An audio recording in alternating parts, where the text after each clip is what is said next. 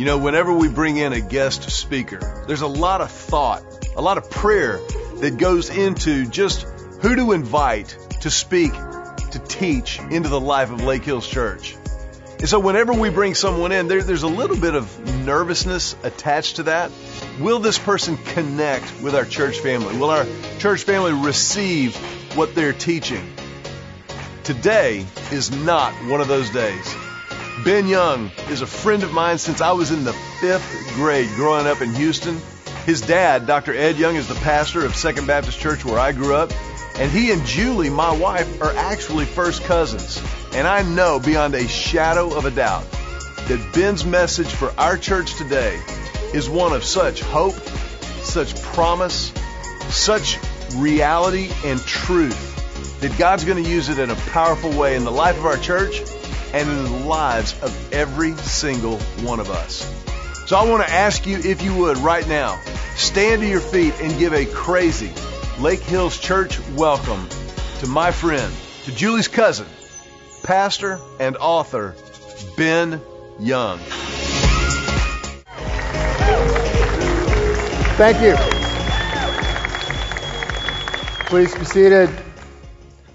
That's kind of like giving the tip before the meal has been served, but I'll take it because I need it. I'm so thankful for Mac and Julie for having me here today. And as we all look forward to the holidays, Thanksgiving is right around the corner, to be surrounded by the people we love so much. And tolerate at times, okay? I know it is. I've all been there. But no, thanks for Mac and Julie. I remember when the church was just starting, and it was just a handful of people. And so I know a little bit about the blood and the sweat and tears that Mac and Julie and so many of you volunteers and leaders and staff have put into making Lake Hills a phenomenal church here, right here in the capital of the great nation of Texas. Yeah. Glad that you're here. Glad you're here. Years ago, actually, I was in Austin, and I needed to get back to Houston. That's where I live. And I had to get back because my youngest daughter at the time had a volleyball game at the YMCA. So I had to get back. Got up pretty early, and I was driving down the road I've been down many, many times on the way back to Austin, Houston. And things are great, humming along. Things are fine. And then we start driving through Bastrop. And all of a sudden, it gets a little misty. Okay? Fog kind of sets in a little bit, but it's fine. Still got it, just cruising. Music's great, sounds great, just driving down the road. And then the fog gets a little thicker. And I kind of get a little concerned. And then as I keep driving forward, only as it does here in Texas, the fog got so thick, I had like a 10 to 15 feet visibility in front of my car. And all of a sudden, I'm back in driver's education, 10 and 2, trying to make it through, thinking, okay, should I pull over? I can't see. Don't turn on the bright lights. That doesn't help. And I'm just trying to find my way back home to Houston for the game. So, again, a familiar road. I know the signs. I know the gas station. I know where to drop off to get something good to eat. But the fog was so thick, everything that used to be normal was abnormal, and things I used to take for granted were no longer visible. That's what happened when the fog literally fell on our car that day. Now, eventually we made it to Houston, got it there on time, made the volleyball game. But I thought about that in light of life, and I thought many times life is just like that trip I had from Austin to Houston, and the fog that hit us in Bastrop. Because life can be like, man, things are great. You're going down the road in life and things are going your way, you're clicking, and it gets foggy and foggier, and all of a sudden a dense fog drops down and you can't see in front of you. What used to be taken for granted can no longer be taken for granted. What used to be clear is blurred and is blocked by the dense fog. It can be the fog of unemployment. It can be the fog of finances. It can be the fog of illness or suffering or an accident or something that happens that hits you out of the blue, and all of a sudden you feel like you're trying to make your way down the road of life in this dense fog. That happened to me many years ago. When I was about to transition from college to graduate school, a fog descended upon my life. And here's what happened. I was a part of this group my senior year in college, and we were praying, and we were really wanting God to do really supernatural things and miracles, okay? We wanted to see God heal some people. We wanted to see God cast out some demons. We wanted to see God raise somebody from the dead, something minor like that. I mean, because the Bible says, right? He told his disciples, the works that I did, you shall do. And then Jesus said, I think it was in John 15, greater works will you do than I did. So it just makes sense. If I believe the Bible, God is true, why couldn't God heal people today? Why couldn't God do miracles today? But what happened, I noticed, is that the more we prayed for miracles, the less we saw them. He said you could do all things, and we were doing nothing. Nothing was happening. We were praying and we were fasting. No miracles. So we doubled down. We prayed and we fasted some more. Nothing happened. Nothing happened. And my friends just kind of went on with their life, basically. But that began to bother me. It really got inside of my mind and my heart. And I began to wonder why. Why isn't God answering our prayer? And then that turned into, why isn't God answering my prayer? Which turned into, why isn't God answering prayer at all? Which turned into, does God really answer and hear prayer? Which turned into, does God really exist? Is He really there? And when I got to that point, after a time of weeks and months, I realized that a dense fog of doubt was surrounding my life. The God who had been so clear to me was obscure and blurred. The trust that I had in His Word was seemingly gone. Why did I need to believe in the Bible? Why should I believe in Jesus Christ? Why not other ways? And all these doubts just started hitting me wave after wave after wave. I didn't stay there for 8 days or 8 months. I lived in this space of doubt, the fog of doubt, if you would, for about 8 years. And I was, at that time, an external Christian, but an internal agnostic. And I could take things apart and deconstruct things in my mind and my beliefs, but I couldn't put them back together again in any coherent worldview. So today, here's what I want to talk to you about. This is really kind of my story with a little bit of preaching in it, okay? And I want to talk to you about how I struggled and how I began to find my way through the fog of doubt and uncertainty in my life. And perhaps if you're going through doubt right now, or you have a loved one or a friend or someone you know, perhaps what I share here today and talk about can be helpful to them. If you're here and you're not a doubter, peace. That's great. Not everyone doubts, not everyone questions, and you have a good gift of faith. I'm not trying to, make someone doubt where there's no doubt. I'm just telling you a little bit about my story. So, one thing that helped me out was a passage in the Bible that I'd read many, many times, but I'd kind of overlooked it. It was a flyover verse, so to speak. So most of us here, a lot of us here know Matthew 28, 18 through 20. It's the Great Commission. Go into all the world, teach the gospel to all creatures, baptize in the name of the Father, Son, and Holy Spirit, and lo, I am with you always, even to the ends of the earth. That's the Great Commission. But the two verses before the Great Commission are what I call the Great Omission. And these two verses really gave me some hope. I want to share these two verses with you here today. Matthew 28, 16 through 17. It says, so then the 11 disciples. Now then is an important word. Then means after the resurrection of Jesus Christ. Jesus Christ appeared to over 500 eyewitnesses alive from the dead. He talked with them. He gave them fishing advice. He ate breakfast with them. All kinds of things. Pretty amazing. So after that, resurrection, 40 days after that, the 11 disciples, and the word disciple means learner. Learner. We're all learners. In life, we're always learning. As we're going down the road of life, whether it's foggy or whether it's clear, we are learning. We should have an insatiable desire to learn. The 11 disciples, the 11 learners, went to Galilee, to the mountain where Jesus had told them to go.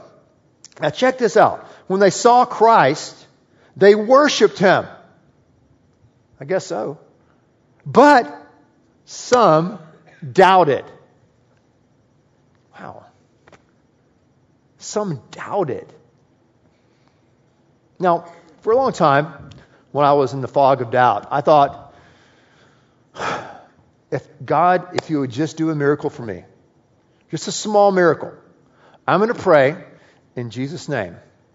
And if you could just move that chair just half an inch. Okay, then I'll believe in you, right? God, if you just make this light turn, it just turned red, I know. If you'll make it turn green right now, I'll believe. God, if you make this right. So all these tests, because I was thinking, I could just see a miracle, then all the fog of doubt will be lifted. But I read this verse, maybe not. Go back in the Old Testament. The Israelites saw a lot of miracles. And what did they do? Oh, why me? Worry, complain, it'd be better in Egypt. They saw a lot of miracles. The religious right of the day, the Pharisees, saw a lot of miracles. They didn't believe. There are people who saw him raise Lazarus from the dead. They didn't believe. These disciples had seen miracles. They'd seen Jesus alive from the dead. Some worshiped and some what? Doubted. That's pretty wild, isn't it? Now, sometimes a miracle does compel belief. It does. But not always. Not always. So this verse helped me to start leaning into and to learn about the nuances of doubt. Doubt is a very nuanced word. It's kind of like love. All right? What's the opposite of love? Quickly. What is it? Hate. Right? Wait a minute. What's the opposite of love? Somebody said it. Apathy. Apathy. Apathy. Apathy. Check this out. If you're in a relationship or you're on a break, you're broken up because they want space or whatever is going on, or they're mad, hey, if they hate you, there's hope. There's hope in hate. Hate has passion. Hate is not the opposite of love. The opposite of love, someone said it in the second row, is apathy. Okay, what's the opposite of faith? You're thinking, I'm trying to trick you. I am. I'm sorry. What's the opposite of faith? Doubt. No, I don't think so. I used to think that. That's what got me in a mess of a trouble. No, I would say the opposite of doubt the opposite of faith is not doubt. The opposite of faith is unfaith or unbelief. Because to have faith, like this chair over here, is to be in one mind. Okay? I have faith. I trust in God. I trust in Christ. I am secure. I trust in Him. Okay? The opposite of faith or belief is unbelief. In this chair, unbelief. I don't believe. Not that I doubt, I don't believe. I don't have trust. I do not believe. I don't buy it. Doubt is in between faith and unbelief. You're not fully convinced or trusting in one mind. You're not all over here in unbelief, just throwing it all out. You're in the middle. You're in the middle. The middle. In between. That's what doubt is, to waver in between. Or I like to think about doubt as kind of it's like Switzerland, the country of Switzerland. Yeah, Switzerland is neutral, but it's icy. It's icy. So doubt, like fog, it also can be like ice. And ice can slide you, as you're doubting, closer to trust and faith and belief. Or doubt can slide you farther away from God over into unbelief. But doubt is just is. It's icy, but it's neutral. It's like Switzerland. It can slide you to unbelief or to belief. Think about the conversion story of an atheist by the name of Lee Strobel. Lee Strobel was graduated from Yale Law School, was a reporter for Chicago Tribune. He was an atheist, an outspoken atheist. Eventually he moved from unbelief and atheism. He started to doubt his materialism, his naturalism, and he slid eventually all the way over here to belief in God and Christ, specifically grounding his belief in the bodily resurrection of Christ. Now, the converse is also true. Bart Ehrman was a believer, I guess. He was going to Moody Bible College in Chicago. He began to doubt and doubt and doubt. And his doubt led to his deconversion as he slid all the way over to unbelief and skepticism. And he wrote the book Misquoting Jesus. Doubt was at play in Strobel's conversion from atheism to theism, to Christianity specifically. And doubt was in play in Bart Ehrman's life as he was deconverted, if you would, if he's ever was converted, a whole nother message. You can ask Mac about that. As he slid all the way over here to unbelief and skepticism. But doubt was kind of neutral, kind of icy. It's what you do with the doubts that matters, not whether you have doubts or not. Most of us in this room will have doubts. Self-doubt, doubts about God, doubts about the future, doubt if God really cares, doubt if God loves us, doubt about why God allowed something horrible to happen in our life. You're going to go through times of doubt. Don't freak out about the doubt. It's just icy. It's neutral. Let these questions slide you somewhere. Let them take you somewhere. Maybe you do need to dig deeper into some of the intellectual foundations of the Christian faith. Maybe you do need to dig deeper into more of the experiential aspects of the Christian faith. Christianity is both historical and experiential. It is both intellectual and relational. Let your questions, let your doubt take you somewhere. So when I learned about the nuances of doubt, and I saw that even after these people had seen the resurrection, they still had their doubts, I kind of felt at home. More able, better equipped to process my own doubt. Now, the second thing that helped me kind of lift the fog of doubt or deal with this doubt, the fog of doubt, was when I let go of the myth of certainty. The myth of certainty. Now, I grew up in a tradition, a conservative, evangelical, Christian home. And we would have people come in, guest speakers, just like I'm doing today, missionaries and evangelists and youth speakers, and they would, just always, ask this big question. It was kind of the thing. They would say, hey, if you left this place today and a Mack truck hit you, it was always a Mack truck. I don't know why. If a Mack truck hit you and you were dead and you're at the gates of heaven and Peter says, why should I let you into heaven? What would you say? Would you be 100% sure if that truck smacked you that you would go to heaven? If you died right now? Because if you're not 100% sure, you're not going to heaven, you're going to hell. And many times growing up, man, in my youth and maybe I got even older, I was just like, 100%? I mean, sometimes I was 100%, but usually I was like, I don't know, sometimes I was 90, 70, depending on what sins I struggle with that week, maybe 45, 25% certain, Well, if you're not certain that you're going to die right now or you're going to go to heaven, then you need to do this. You need to take a nail. There's a nail under your seat right there and come up and nail it into the cross, your latest sin. Or you need to pray the prayer again and really mean it. That way you'll have certainty, okay? And I don't know, it never worked for me. Maybe it worked for you. I'm not against nailing a nail in the cross. I'm not against sincerely praying prayers. I'm for prayer. But it didn't work for me. Because to me, I felt like the whole game was to achieve some type of psychological certainty. So when I started to, live in this fog, this space of doubt, this ice, if you would, and I was sliding around and questioning, I was still looking for certainty. I didn't have certainty anymore over here with God and Christ and the Bible. I'd lost that certainty. So I said, maybe there's certainty in philosophy.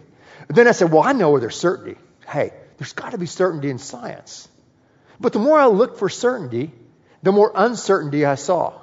The more I looked for some logical construct I could build my life around, the more I saw antinomies and paradoxes and contradictions, even in science. I mean, look at the so-called Heisenberg principle of uncertainty. I think it's a funny name. Look at this quote right here. The Heisenberg principle of uncertainty says, the uncertainty principle protects quantum mechanics. Heisenberg recognized that if it were possible to measure the momentum and position simultaneously with greater accuracy, then quantum mechanics would collapse. So he proposed that it must be impossible. Now, are you following there? Okay.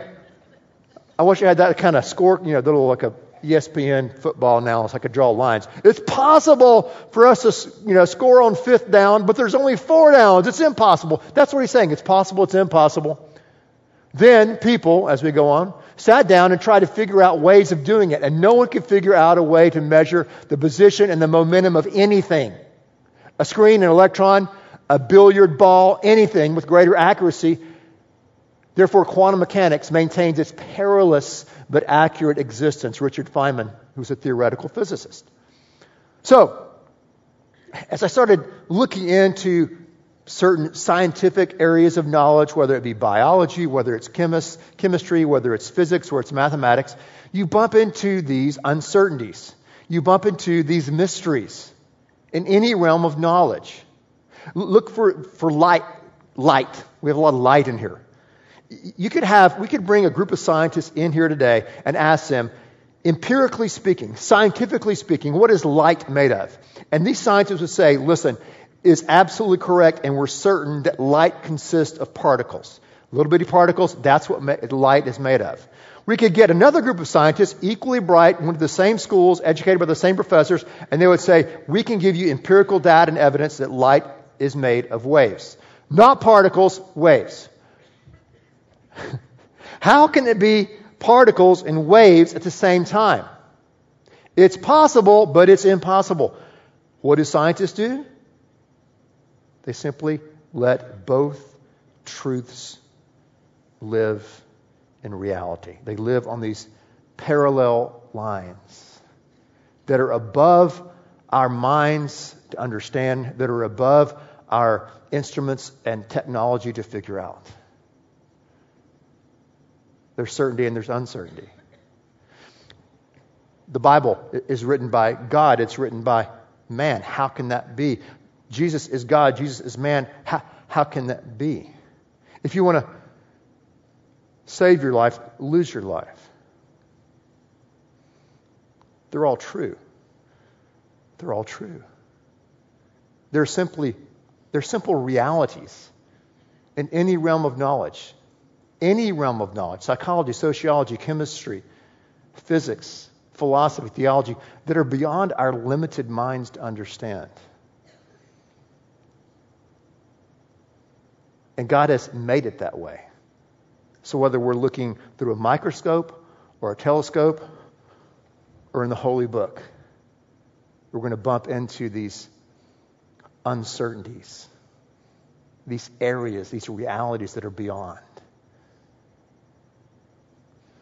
And I don't know, after really struggling and trying to make my way through the fog of doubt, and as I read the Bible, I don't know if God really wants certainty anyway. I mean, you may or may not have psychological certainty about certain things. I hope you do. If you have, great. God bless you in your certainty. That's great. But I don't know if that's really the game. I don't know if that's really what He wants. As I see in Scripture, I think God wants us to trust Him as a person, as a God who is there, who has spoken to us clearly through His Son. Maybe a trust protocol, if you would. Thank you. Yes, we have this trust. He wants our trust. Hebrews 11 is the hall of fame of faith, the hall of fame of trust. It's about men and women who continued to move forward in their life, to drive down the road of life, to face a massive amount of uncertainty and suffering. God, I really can't see you now. God, I can't feel you like I did yesterday when I was in church worshiping you now. But I know that you're still good. And I know that you did send your Son. And I know that He came, He died, He rose again. And He will give me the power, though I can't see it or I can't feel it right now, to make it through this situation. That's what the Hall of Fame of faith, the Hall of Fame of trust is all about. Sure, we need to be convicted of the realities of who God is, the truthfulness of Scripture. Sure, we have great evidences and arguments for the existence of God or evidences for the bodily resurrection of Christ. And that's great. At the same time, following God is not assenting to a bunch of propositions about Him. It's responding to a person, who calls us by name and calls us in the midst of the fog and the uncertainty of life.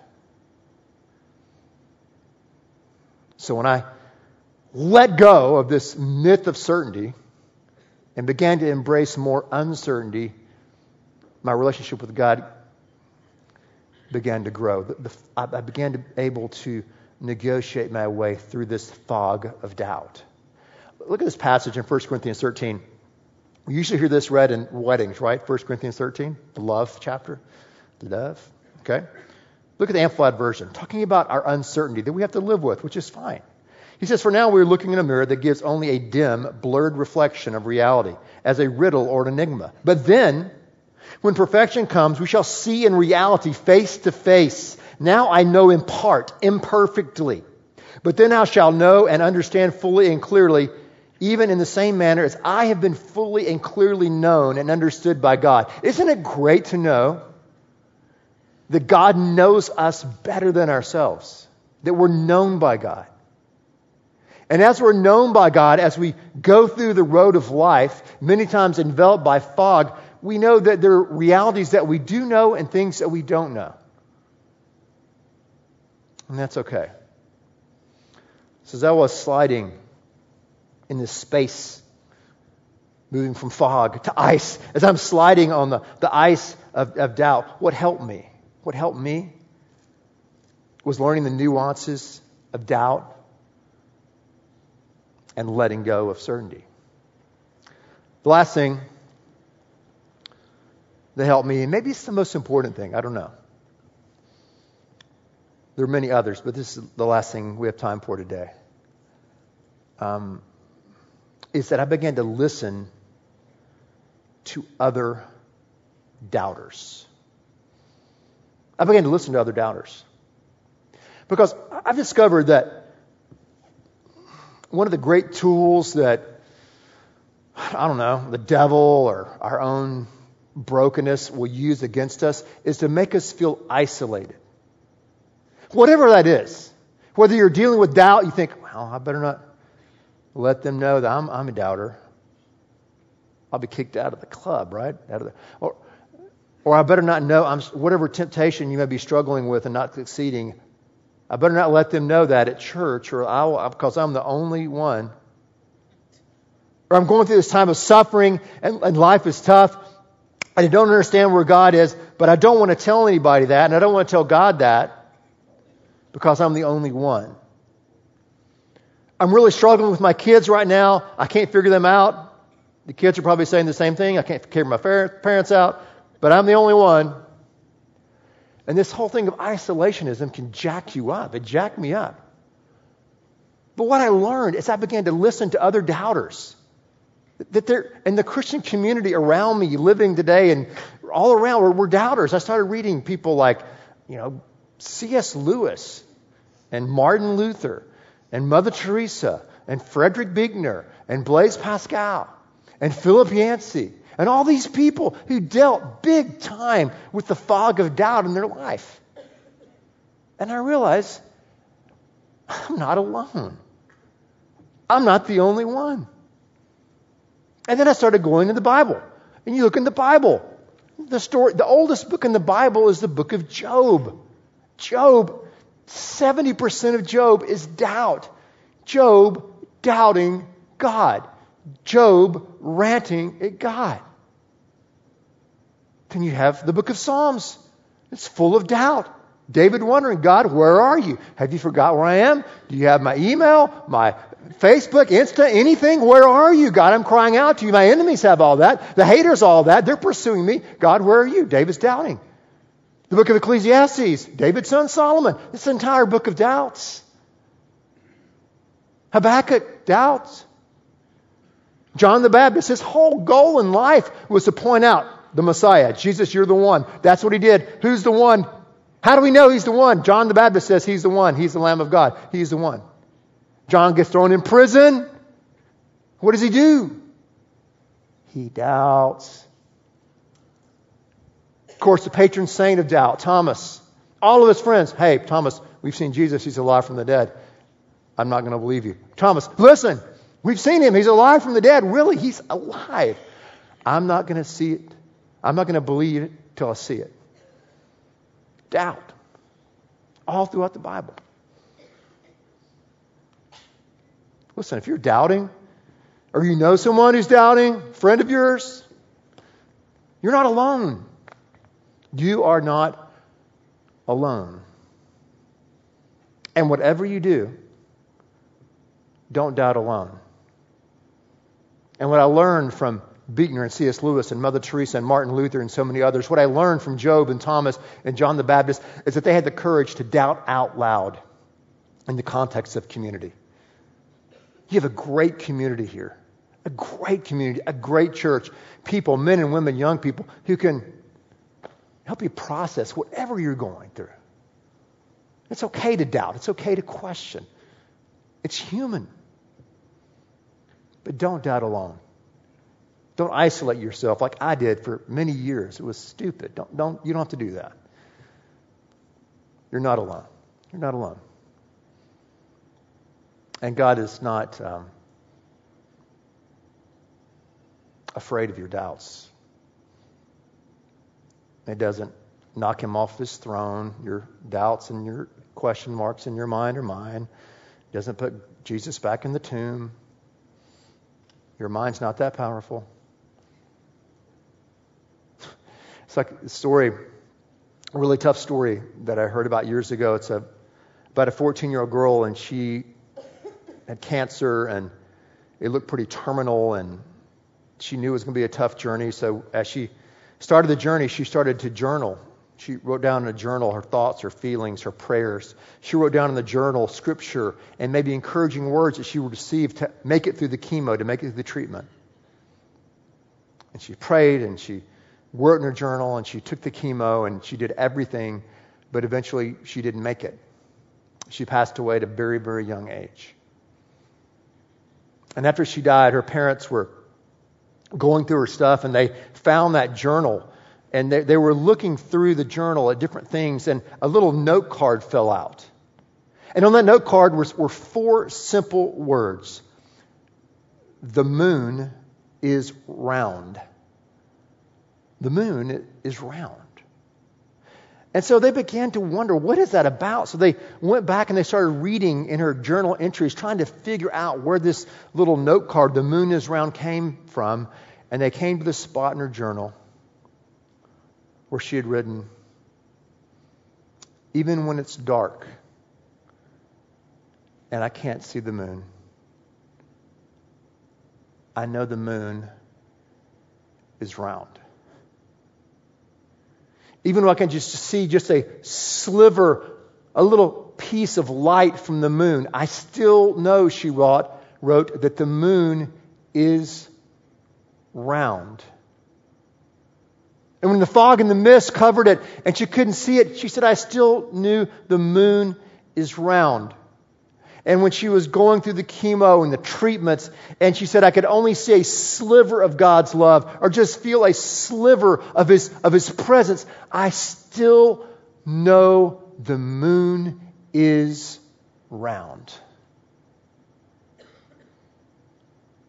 It's like she was reminding herself. She's like saying, I am not going to doubt in the darkness what I've believed in the light. Because the moon is round. It's round.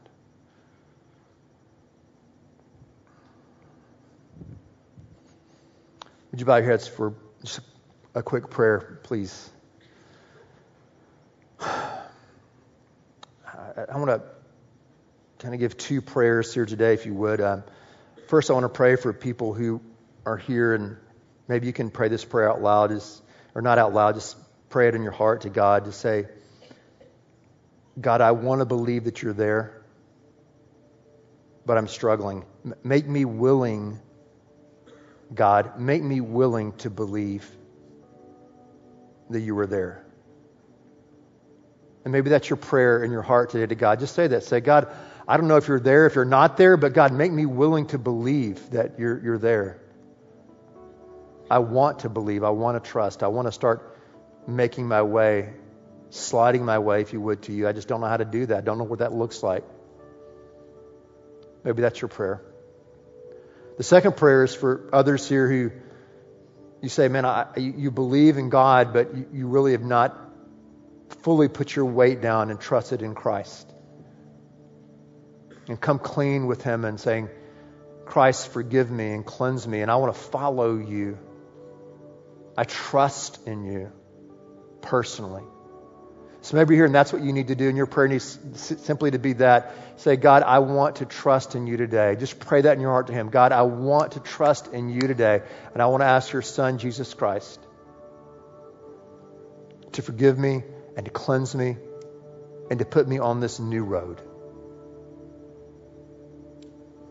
That's where you are today, right now. You can pray that in your heart to Him and your mind to Him. He knows you, understands where you are.